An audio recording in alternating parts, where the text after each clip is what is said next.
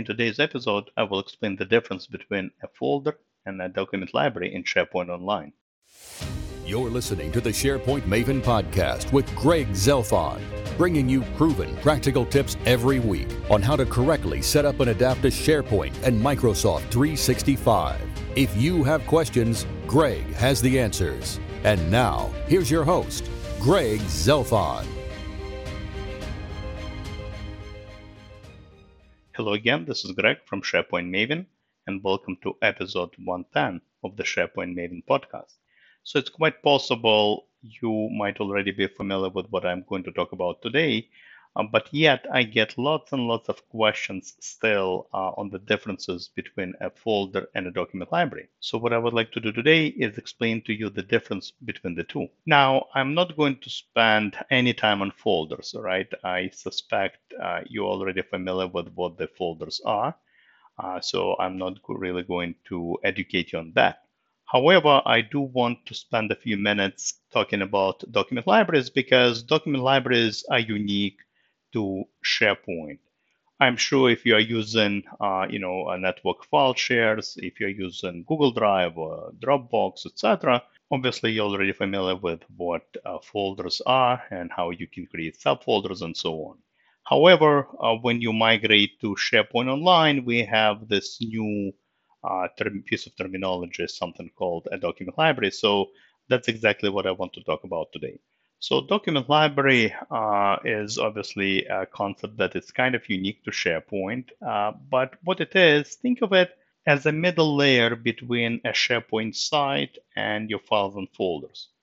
So when you, let's say, migrate from file shares to SharePoint, or maybe let's say you move a few folders from your computer to SharePoint, you actually move them to the document library that resides on a given SharePoint site. So if you think about your SharePoint site as a room, all right, then a document library would be like a filing cabinet.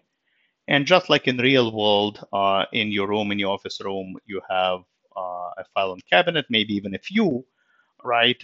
What do you have inside of those filing cabinets? Well, files and folders, right? So when you organize your documents, let's say the paperwork that you have in your office, you organize them into some sort of folders, right? Those paper folders. And then where do you put those paper folders? Well, into the filing cabinet. And that would be the analogy of a document library in SharePoint Online.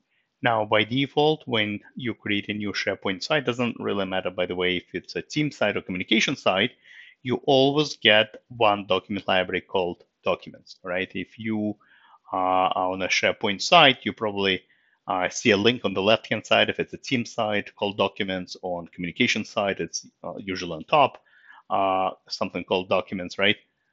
You click on it, that's your default document library, that's your default file and cabinet that was created for you when you created a SharePoint site. And this document library essentially allows you to move all the documents, files and folders to your site and to move those documents, files and folders into that library on a site. Now, as I already mentioned, you get one library by design, by default, but you can have as many as you wish. You can manually create additional libraries and move those documents that you have into those libraries. Think of document libraries as pretty much a way to organize your files and folders, right? Maybe let's say on a given SharePoint site, let's say it's a finance site, you want to have one library for invoices and then maybe a folder for each client or something, maybe another library for receipts, another library for bank statements, and so on. Just like in real world, you are not going to stuff everything into one poor filing cabinet, right? You probably will purchase additional ones. Same idea with SharePoint. You get one library by default. You can create additional ones as necessary. Now, you're probably already wondering, how many libraries should I have on a given SharePoint site?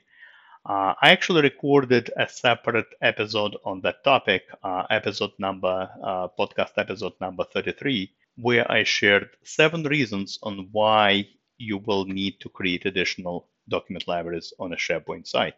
So if you're curious about this particular topic, check out episode number 33. I recorded it a while back. and that will summarize all the reasons why it is necessary to create additional libraries on a SharePoint site that you have. Now, before I end this particular episode, I actually want to leave you with one interesting fact, and that is that you cannot even delete a document library on a team site. This is something you can do on a communication side, but on a team side, the site that is tied to Microsoft 365 group, the site that is tied to Microsoft Teams, you cannot even delete a document library. And the reason for that is because that default document library that is getting created for you when you create a site serves a very important purpose on group connected sites, on those sites that are connected to Microsoft Teams. You see, when you are in Microsoft Teams, when you click on the Files tab, you're actually interacting with that default document library called Documents. And for every channel, every standard channel to be precise, that you create in Microsoft Teams, you actually get a folder with the name of the channel created within this default document library. So it is physically impossible for you, if you go, let's say, to a SharePoint site that is tied to Microsoft Teams, and you go behind the scenes into site contents and you click three dots next to a document library, you're not even going to see the delete button. And the reason for that is because if you delete that library, if you could delete this library, essentially the whole Teams interface would be broken. Because once again, all the standard channel folders are residing in that default document library called Documents. When you click on the Files tab, that's your interface to that document library that resides on the SharePoint site. So essentially, Microsoft Teams as an app would not be able to exist without that document library. But while you cannot obviously delete the default library, you can create additional ones. All right, you can obviously create additional ones on a SharePoint site. You can then connect them, as maybe tabs or as cloud storage from within Microsoft Teams. So definitely you can do that if necessary. So that's all I really wanted to mention in this particular episode. Once again, just wanted to clarify that terminology because this folder versus library question comes up pretty often.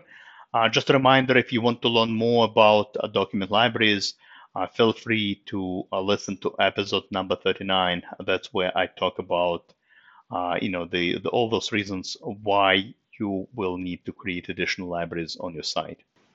But for now, thank you very much for listening. Hope to see you on my blog, SharePointMaven.com, and talk to you next week. Goodbye. You've been listening to the SharePoint Maven podcast with Greg Zelfond. If you enjoyed this episode, please head over to the Apple Podcast app, leave a review, and don't forget to subscribe. Thank you.